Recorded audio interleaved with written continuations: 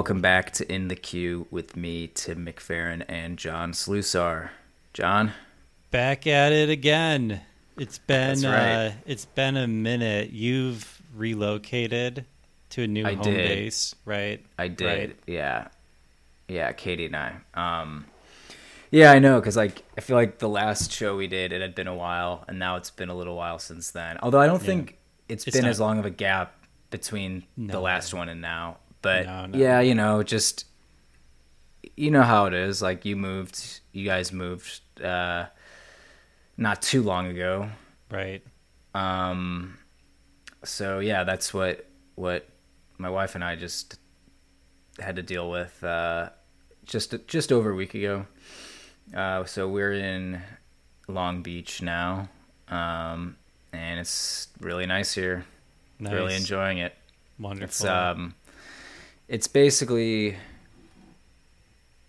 has all the things that I would want out of living in Los Angeles, but just without having to be in Los Angeles. Sure. How far out from Los Angeles is it?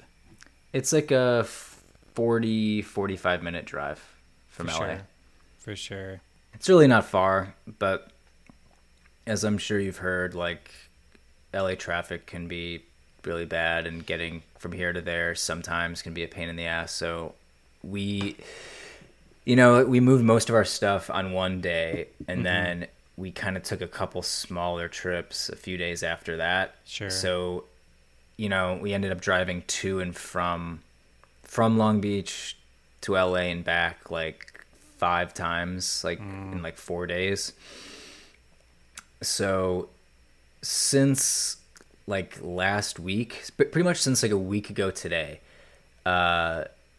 we've kind of just been trying to stay put here, just to like give ourselves a little break from Sure. running around, and also because we just had to set everything up here. But it's coming together. Place is good. Happy here. Nice.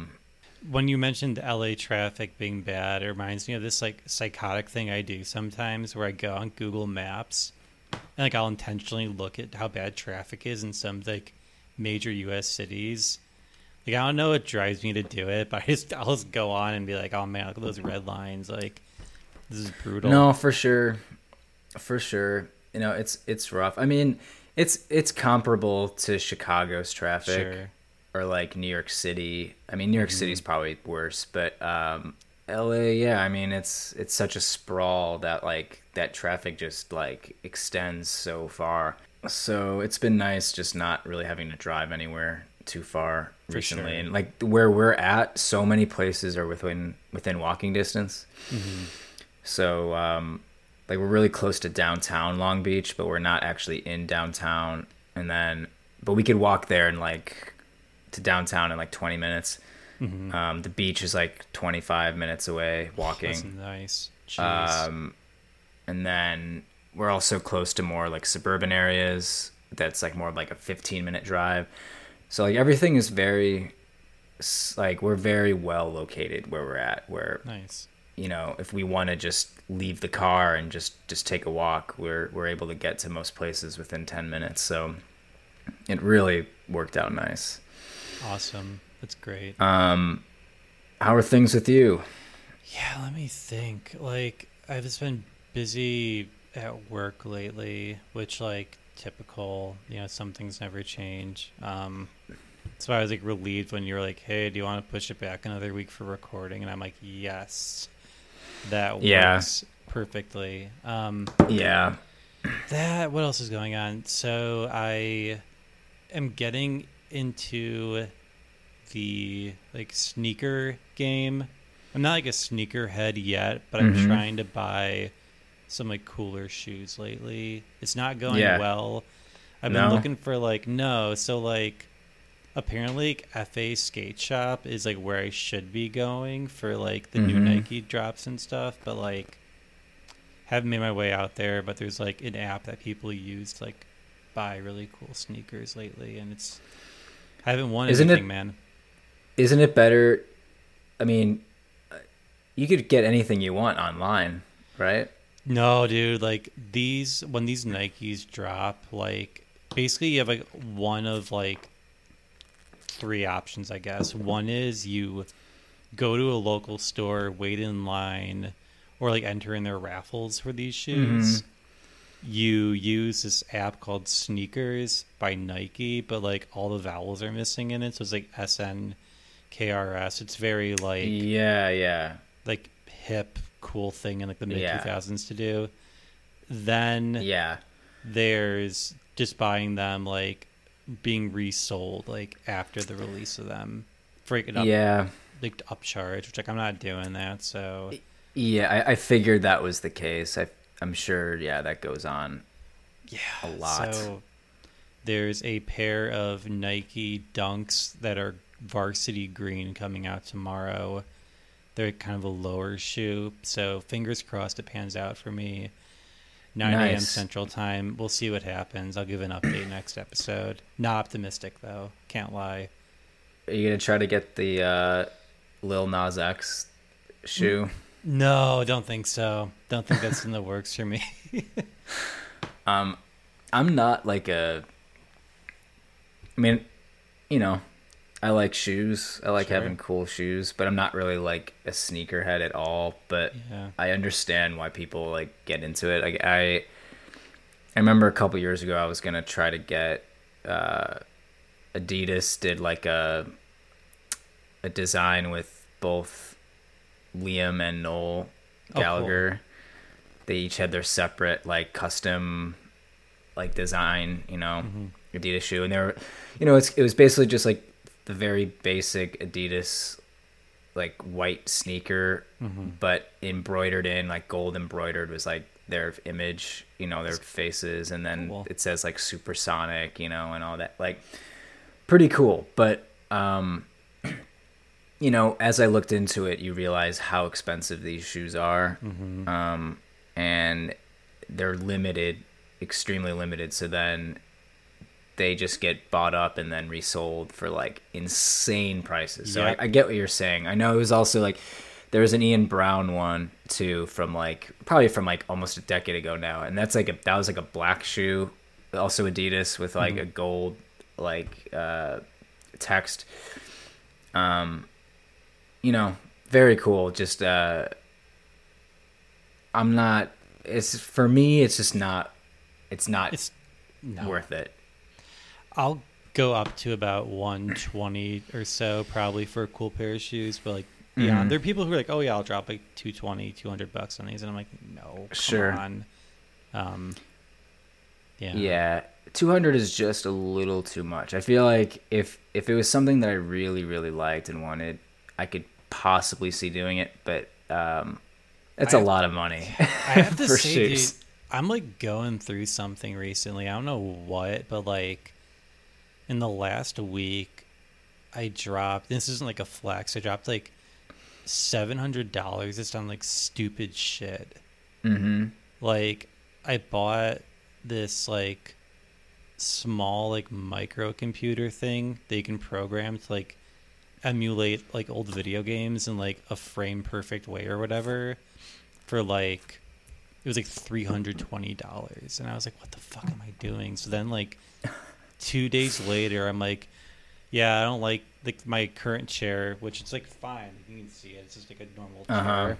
I don't love it, so I bought a different one for like $350, and I was like, all right. Then like you look at your credit card statement and you're like, what the fuck am I doing right now? And Right. Well, I'm okay. It Like happens. mentally I'm fine. Nothing's wrong with me. I'm okay, but like something, man, I don't know. I don't know. yeah. I mean, I know what you mean. I mean, I guess for me it's different, but like, Katie and I have spent a lot of money these last like couple of weeks. Just, I mean, But- security. That's more like security deposits That's and like necessities, yeah. how like a lot of Bed Bath and Beyond purchases. Sure.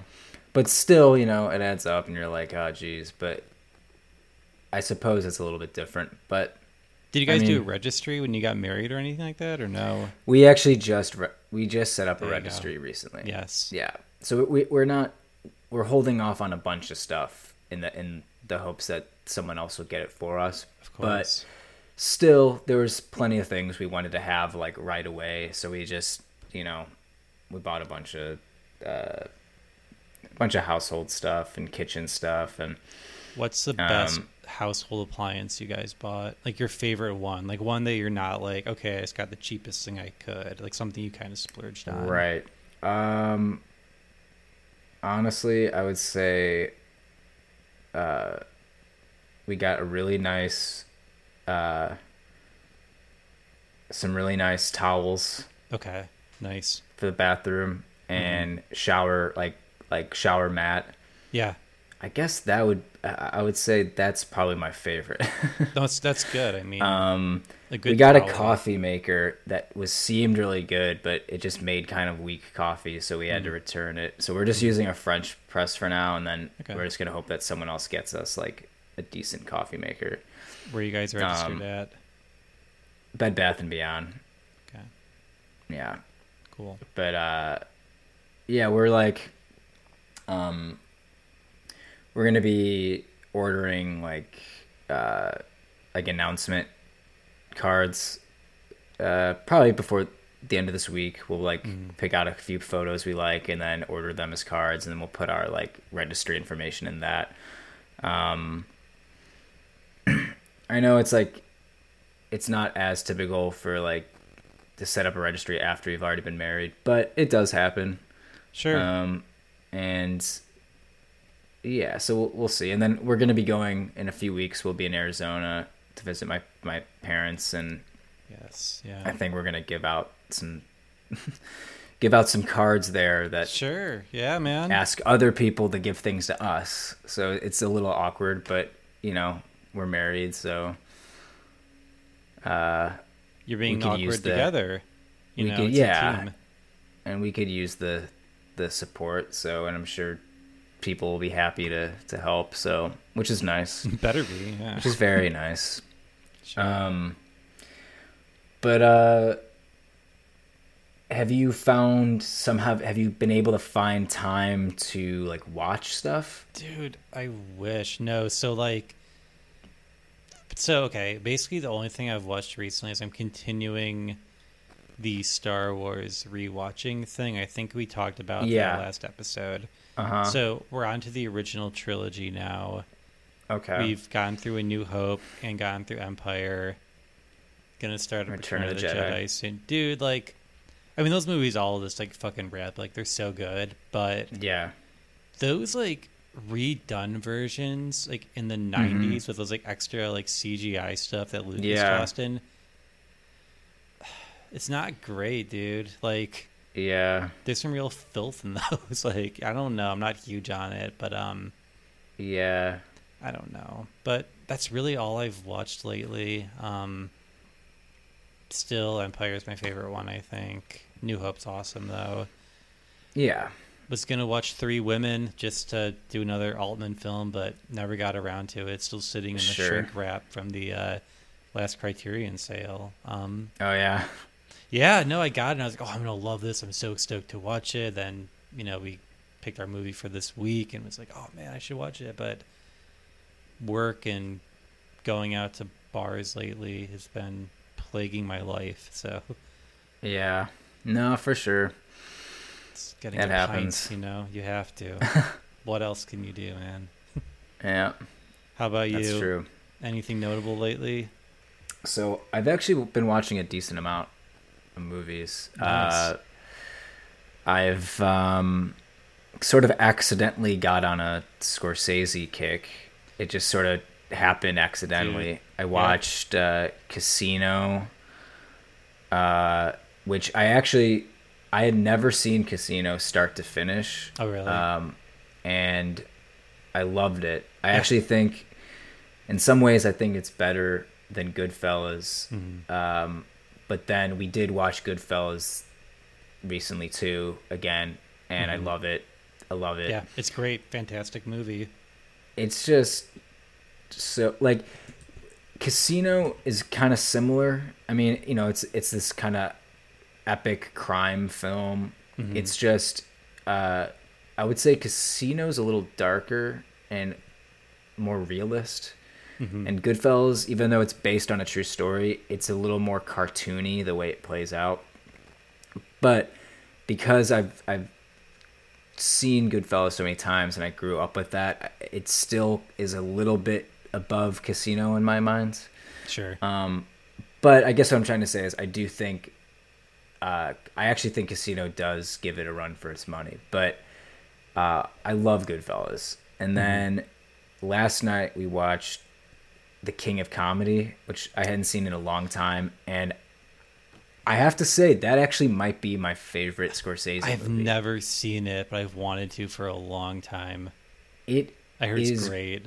Great. And it's funny because I hadn't watched it in like probably almost 20 years. I probably last time I watched it was probably like 2003 or 4. Sure. And it's just interesting because, like, you know, as I'm sure a lot's been written about this, and it wasn't until I was watching it that I kind of remember this, but the recent Todd Phillips film Joker, yes, sort of takes a lot from The King of Comedy. That's what I've heard. Yeah, and it's interesting, you know, watching it again after so long and having seen Joker, like, you know, a year ago or whatever, 2 years ago. It is like Joker really, I mean, obviously it's a very specific story that's very separate from King of Comedy, but the way that the narrative arc flows and the sort of roles that are attached, like, it's just so similar. Sure. It takes so many cues from The King of Comedy, and The King of Comedy is just a vastly better movie. I've heard similar sentiments from people who've seen both, and everyone's like, "Yeah, King of Comedy is significantly better," but of course, in a way, so. Yeah. I mean, it's bizarre because it's like, you know, it's a Scorsese film. It was the film he made after Raging Bull, and I guess De Niro had expressed wanting to collaborate on something that was like way different from that. So that's kind of what led Scorsese to being involved with the production, and it is a comedy, and in some ways it's very atypical of like Scorsese material, but then watching it now, it really, I think, fits very nicely in his catalog, and it's not as like typically violent or aggressive as his other films, but then in a weird, more subtle way, it still is. It's a very dark and disturbing movie, and it deals with a depraved individual. It's just approaching it from like this comedic perspective, but the effect is still kind of jarring, and De Niro's performance, it's the same thing. It's like, in a way, he's playing this comic figure, and it's so different from how we're used to seeing De Niro, but then it also fits very well within his career as well. So yeah, I mean, it's not the typical choice for like, oh, best Scorsese films. People would say Taxi Driver or Raging Bull or Goodfellas for the most part. But I have to say, I think this one is just as good, and I think it actually might be my favorite. Nice. Of this film. So those are all great.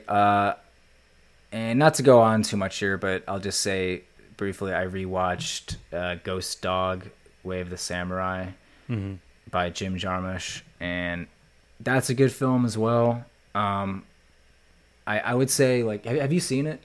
I have not, no. I think you would like it.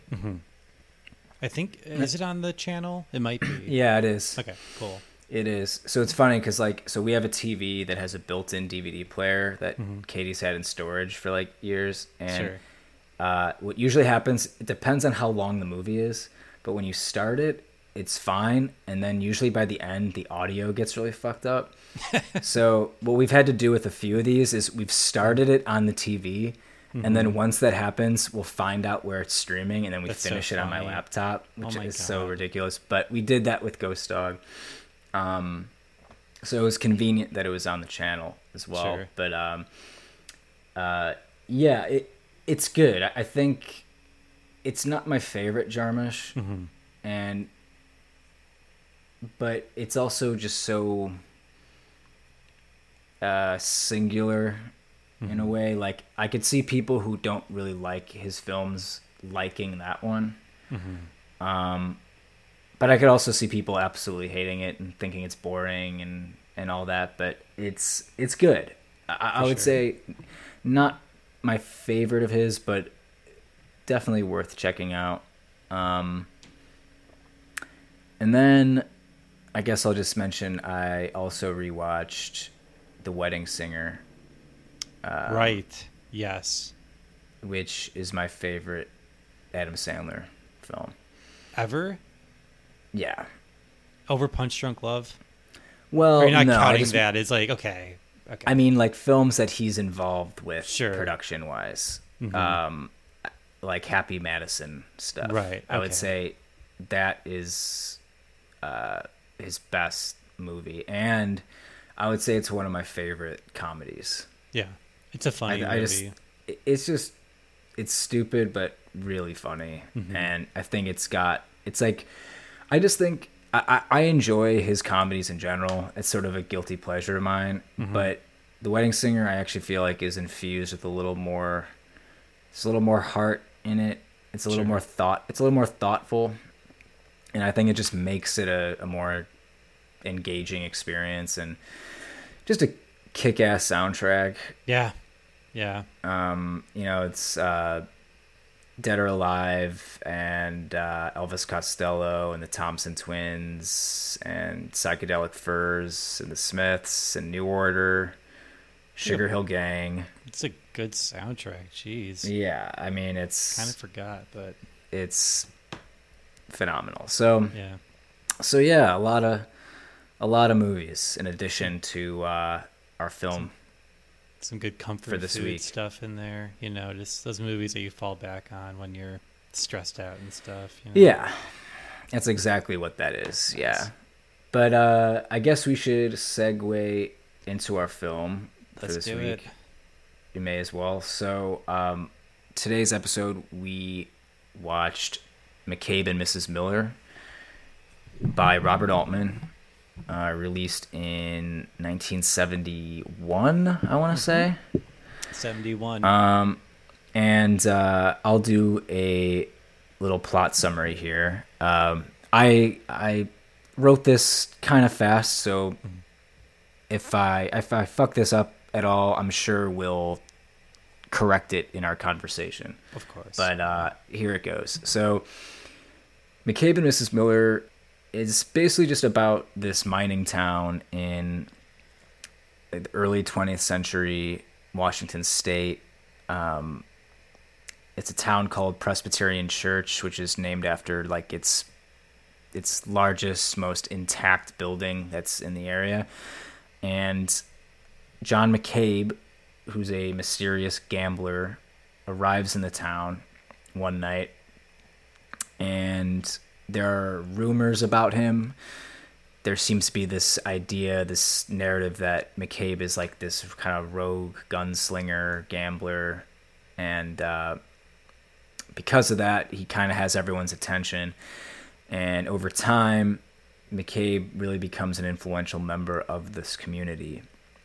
And he decides to open a brothel in the town, but is eventually approached by Constance Miller, who is a prostitute herself and also has been in the field for some time and a businesswoman. And she proposes an idea for just a better and more professional establishment that they could go in on together. So the two of them end up running a very successful business, and the town kind of starts to flourish in a way, and there's some life there.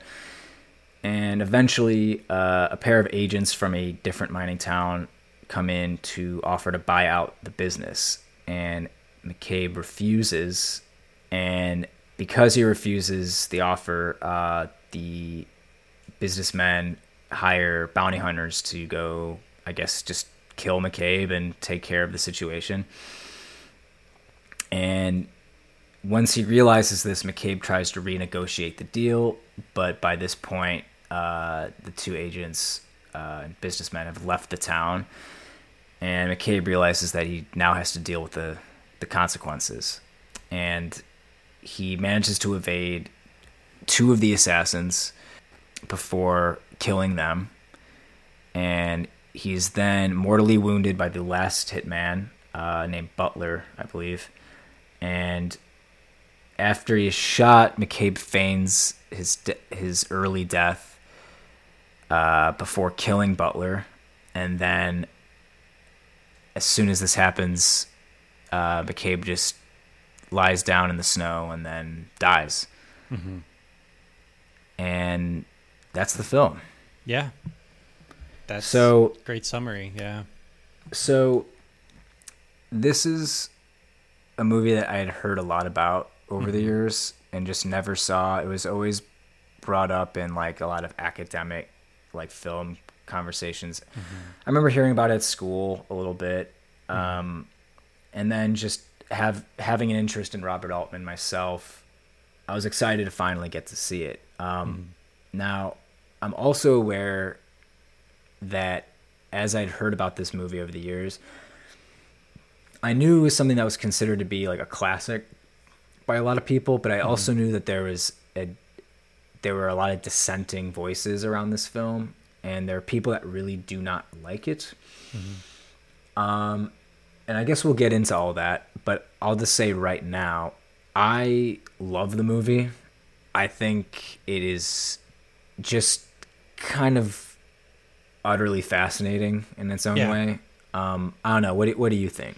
No, for sure. So I think for me, I liked it quite a bit. I think there are times I felt the pacing for me was a little bit slow, but by and large, like taking the film as a whole, I thought it was awesome. I love, the whole premise of like what people talk about it and like a lot of critical essays is like the anti-Western, I think is a really kind of fascinating story with it. I love John McCabe as a character. He's just such an interesting dude. Like he's not quite like he's a very savvy guy. He's not like, I think that's like where people get confused sometimes. I'll read like people talk about them like, oh, he's kind of just like bumbling, and really Miller's the one who's really running the business and stuff. And I'm like, well, he's not like an idiot though. Like he knows what he's doing. He's clearly good at what he does. Certainly. Yet, by the end of the film, like he never lives up to what we know is like the cowboy in a Western movie. Like he's incredibly flawed. Like even, you can see he's like in complete like terror and fear at the end of the movie. Like when he retreats into the church and then leaves, and it's awesome though. I loved it. Like so atmospheric too. Like just the landscape is beautiful. Oh. Yes, like visually, this is so stunning, and there's these incredible, like the cinematography. It's some of the best cinematography I've seen, and that was Vilmos Zsigmond, who he shot a lot of like Woody Allen stuff over the years. It's like a lot of people will acknowledge, okay, like visually this is great. It's atmospheric, but I think the criticism a lot of people have is that the film is only atmospheric and it doesn't have a lot of like emotional substance. And the thing is, I don't really agree with that. I think that yes, what I will acknowledge is that it's very the emphasis is on the visuals and just kind of creating this atmosphere and setting a scene, but I don't think that the story or like the dynamics between the characters, I don't see that as like some inconsequential part of the story. It's just the way Altman approached it was that I think more than anything, he just wanted to make a film that felt real. Like like a film that gives you an idea of what life may have been like at this time. Sure. So I just think he, in addition to just the visuals, I think he wanted to emphasize these little moments of like, you hear little snippets of conversations between people in one side of the room, and then you hear some people from the other side, but you don't hear everything that they say. Like, Sure. when I was watching this with Katie and my old roommate, Leah, and they were both like, oh, wait, like, is the audio messed up? Like, why couldn't we hear? Sure. Yeah. And it was a deliberate choice to not catch every single line of dialogue. I don't think that, like, and I get that because of that, that might cause someone to think, oh, well, therefore the dialogue is inconsequential. And it's like, it's not as simple as that. I think you hear enough to know what's going on. And then obviously in the scenes where there's like real discussion between McCabe and Miller, you hear what they're saying.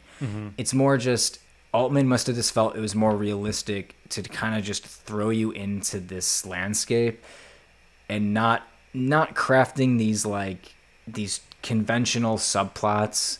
He wanted to give you an idea of what these people were like and how they talked with one another and the kinds of conversations you would have heard people have. Like, I don't, there's like a scene where, like, I think it's kind of towards the beginning because I guess it's like at an inn that McCabe arrives at. Where they're playing. There's a scene where like there's two men. Yeah, they're playing cards, and there's two men eventually at one point discussing like how they should cut their facial hair. Yeah. Yeah. Like, it's just such like a trivial conversation and something that like wouldn't necessarily be dialogue in a typical film, you know? But I guess what I'm trying to say is that all those sorts of things were thrown in to create some sense of realism. Sure. And if people feel like it didn't work or they didn't like it, that's fine. But I personally feel like it was very effective. It definitely, yeah, like it enhanced the experience. I had the same like reaction that your former roommate had. I remember like at the very beginning of the movie, after the opening like sequence of him like riding on the horse and going into town or whatever, I had to rewind it and like turn the volume up, and I was like, wait, am I missing something? Is like the audio really poorly mixed here or something like that? But over time I was okay, wait, like that's just Altman's own decision of what this should be like. The idea that I think like atmosphere certainly does take priority in it, but it's kind of like I agree. What you said though. It's like, I don't think that doesn't mean there's like narrative there, or like the sort of romance between McCabe and Miller is like pretty tragic and like fairly sad. Like, I mean, first off, their relationship itself is kind of strange because you don't quite know like what it means to either of them. Like, they're business partners, they're also romantic partners, but he pays her for sex. Yeah, she charges him. For sex, which is like funny, but also like you don't quite know what's going on. And then I think at the end of the movie to show him, dying alone in the snow, and then it kind of, if I remember right, it kind of like pans to the opium den that she's in. Yeah, and she's just there. She's like completely faded, and it's just like sad because you're led to believe that like, he thought something really special was there, something meaningful was here, but like she's just like passed out, stoned, and like that's how the movie ends though. And that's like a really good. I love that ending so much. It's great. So good. I think a big part of this whole thing is that McCabe, like, you're right, McCabe's not an idiot. Like, he's excellent gambler. Yeah. He's not totally incompetent, but he's also not exactly who people think that he is. And he's willing to let people believe that because it gives him a kind of mystique that maybe he hasn't earned. Like, in the beginning, they're all kind of whispering to each other about, oh, this is the guy that shot this guy in a card game. And then, I don't know if you remember, but one of the assassins, the main guy, after his first meeting with him, he turns to like one of his associates and is like, this man has never killed anybody in his life. Yeah, right. And he could see that. He knew that this guy was scared, was not like, he probably like got into a few fights over the years, being involved with gambling but the idea that he sort of took another person's life, like it's clear that his reputation isn't entirely accurate. And I think Miller recognizes that as well. Mm-hmm. It's what you said earlier. I guess what I find so interesting is that these are very flawed characters. Mm-hmm. And obviously, like, so many great dramatic works have depicted flawed characters before. That's nothing new. I just think that the way Altman frames the story and the things he chooses to show and the things he chooses to kind of like mute, like, I feel like it emphasizes the flawed nature of all of these people. Mm-hmm. But without manufacturing these sort of like conventional subplots out of it, right. In a way, what I think is funny, like, I guess going back to the end of the movie, it's the fact that, the church catches on fire, and that's like what attracts everyone in the town. They flee to that, like, embracing this, known thing in their community that's been there for so long, instead of like considering what's happening to McCabe. And granted, like, they're kind of oblivious to it to an extent, but like, it pushes back on, like, I don't know. So like, it's not really like a Western movie, but it's a John Wayne movie. But the movie The Quiet Man, which like was my dad and my grandpa and like a bunch of our relatives' like favorite movie. And yeah, like, my family loves it. So you've seen it before? I've seen it. Yeah, it's good. Like, there's that part towards the end where there's like that huge fight, and everyone's around. Yeah, it's like everyone surrounds that fight. That's kind of funny because in this movie it's like the polar opposite. Where no one cares. No one cares. Everyone's distracted. It's so fascinating. And again, I love that.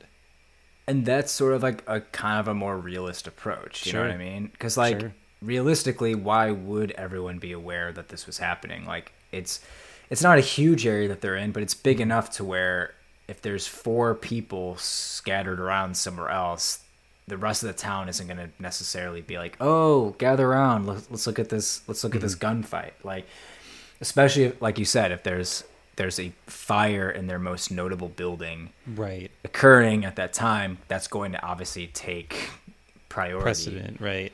Because in a way, it's like when you think of like the typical Western, like, it's, the cowboy and then like the rogue guy or the bandits who rolled into town, and like you see like the village people like inside of the saloon like looking out the window and like shuttering up their businesses, and like it just doesn't happen in this. And like there's like snow on the ground. It's very I admire that about it. I admire movies that play with your expectations, and I love that kind of stuff.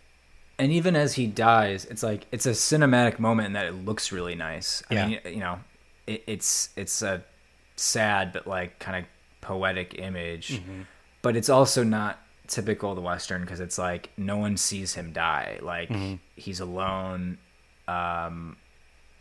His would-be partner is getting high. The townspeople who kind of believed in him, none of them are there. It's just like, it's sad, but it's also not like it doesn't feel like forced. It doesn't feel like Altman was really trying to be depressing. I think it's just this. He wanted to capture, like he wanted to have like a very specific narrative, while at the same time ignoring the conventions of the genre. But not only of just that genre, but just of filmmaking at that time. The hero dies in this, but then you see life goes on though. Like, people are jazzed that the church has been, saved or whatever. And, Miller's just, getting stoned and like, things just keep, life goes on, man, and I'm sure the people that were going to buy out the brothel are going to, they're going to move in, they're going to take over the business, they're going to take over the mines nearby, and like they'll be fine. And it's like, like they're hit, all their assassins are dead, but so is their competition. So exactly. it's what? It's like an hour and 40-minute film, something like that. Maybe a little bit more, I think. Maybe a little bit more. Yeah. I don't think it overstays its welcome. I think No. I think it makes an impact. I have to For say. sure. Yeah, I think I'll do a second viewing of it soon now that I know like what it is exactly. Because like in my initial screening of it, I was kind of like, okay, so like where is this going? And then like there'd be some like plot beat that would really pick up for me, and then there'd be like a bit of a lull, and then it'd pick up again, and then I think knowing what it is now, I think I'll go back to it and appreciate a lot more of the nuances of it for sure. The Leonard Cohen tracks on it, love it. Yeah. So good, just perfect. Yeah, like, it works really well. The like story. I mean, it's just like a quick thing I read on Wikipedia about it, where basically Altman was like a huge Leonard Cohen fan, and had reached out to Leonard Cohen, was like, "Oh, you must have seen the movie MASH, right? And like, you probably loved it. So how about you jump on my next joint with me?" And Cohen's like, "I have no idea what MASH is, dude, but Brewster McCloud, big fan of that one." And I was like, "Oh, okay, sick, dude, sure." So then, Yeah. he like licensed like 3 songs for it, and Yeah. he actually kicked some of like the sales from any sale of songs of Leonard Cohen that came after the release became Mrs. Miller. He would kick back some royalties to Altman, which is kind of nice. Wow. He's like, "Hey, dude, like, Wow. I don't know, it's a very like endearing thing to see that happen." And I think it's very rare for something like that to happen. It is like the Wikipedia notes like an arrangement, which at the time was very unusual. And even now, I'm like, I think a lot of people would be kind of weird about that to some degree.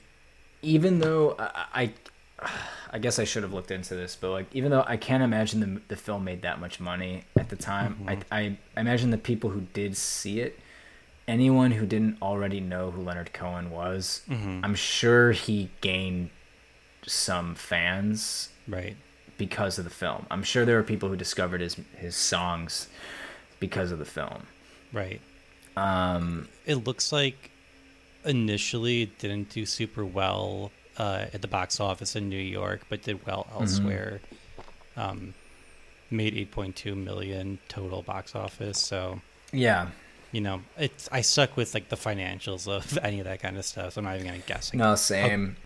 So this is our second Altman film we've watched. Second Altman film. Yep. And obviously you and I are both very big Paul Thomas Anderson fans. And it's just interesting because it's been a long time since I've really thought about that comparison. And I just remember in my first semester at UIC, I was in a film class, like a history of film class. And this got brought up a lot, like Altman in relation to Anderson. And I just hadn't really thought about it much until recently, when I've just been watching some of these films again. And I always was of the opinion that there was a similarity, but especially when I'm watching these films now, again, like I said, McCabe isn't super PTA, No. but having said that, the influence that he had on Paul Thomas Anderson is even more apparent to me now. For sure. Totally. And I guess on that note, I'm very excited about Soggy Bottom. Yes. It's coming out this fall, this winter, Jeez. or December, I guess. And we've heard like nothing about it really. I think he was trying to get it at Cannes. I don't know if that's going to happen though. I don't think so. I know French Dispatch by Wes will be at Cannes. Correct. And then it's opening up everywhere else in October. But I think we're just like a day or two away from Cannes announcing their lineup. They were supposed to do it last week, and I don't know. So we'll see. Maybe Soggy Bottom will be on there. We'll see. If it did, it would be a very early screening. And I know I'm not sure if we shared that article with each other, but there's, I guess, like the studio doesn't want him to do that. They want him to wait till like Toronto or the New York Film Festival, which I think would be fine. I just think that, you know, a Cannes premiere is a very prestigious and thing, and he hasn't had a film at Cannes since Punch Drunk Love. Yeah. So it's been almost 20 years. Almost 20 years. 19 years. Jeez. So we'll see what happens, but I am very excited for that. No, totally. I was going to say another funny, not necessarily a comparison, but a connection of Altman and Anderson is He Needs Me being in Punch Drunk Love, which is from the Popeye soundtrack. There you go. The connections continue. Exactly. I know. Exactly. Yeah. And that's just because I'll admit it right now. I have never seen Popeye. I saw it a long time ago. I barely remember it. Yeah. It was okay from what I remember. It was weird. All I know is that it's Robin Williams and Shelley Duvall. Yep. But I know that, yeah, that's her singing that song.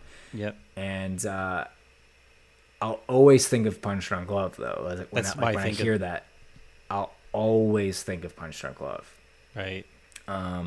So whenever it is, I do get around to seeing Popeye, which I guess I will see it at some point. One day. That's going to be kind of jarring. But yeah, do you want to wrap this up? Yeah, sure. So if you want to, feel free to give us a follow on Letterboxd. My username is Jonathan Slusar, and yours is Timothy_James. Yes. There we go. Never know if it's Timothy or Timmy, but I feel like you do the Timothy. Mm-hmm. Were you ever a Timmy or no? I don't think you were. Just briefly. For Mark. Just for Mark, right? Man. Timmy James. Yes. Timmy James. Otherwise, download the podcast, listen to it anywhere you can get podcasts. Just search In the Queue. Can leave us a review on Apple if you want, their podcasting platform, or Google has one. That'd be nice. Also, we have a Twitter and Instagram account as well, In the Queue Pod, all caps. Follow us on there. Twitter, it's mostly just us posting the episodes, and then occasionally I'll comment on something. Yes, you'll find someone to take a swipe at. I haven't looked. Like every once in a while, get a bunch of notifications. I'm like, oh man, what happened today? Fortunately, though, nothing. And there are times I'm like, yeah, get their ass. Yeah, get them. You did share your wedding singer review to our Twitter, though. Twitter, yeah. Yeah, good. Yeah. Gotta let your freak flag fly. Yeah. Just a bit of activity, just to let people know we're out there. We're still there. Alive. Yeah. But yeah, feel free to follow us on that. Follow us on Letterboxd. Check out all of our episodes or previous episodes on Spotify and SoundCloud, and iTunes, and we don't exactly know when we'll be back, but it will be sooner rather than later. I forecast. Yes. You won't have to wait as long for the next episode as this one. So we'll figure that out, and we'll get back to you soon.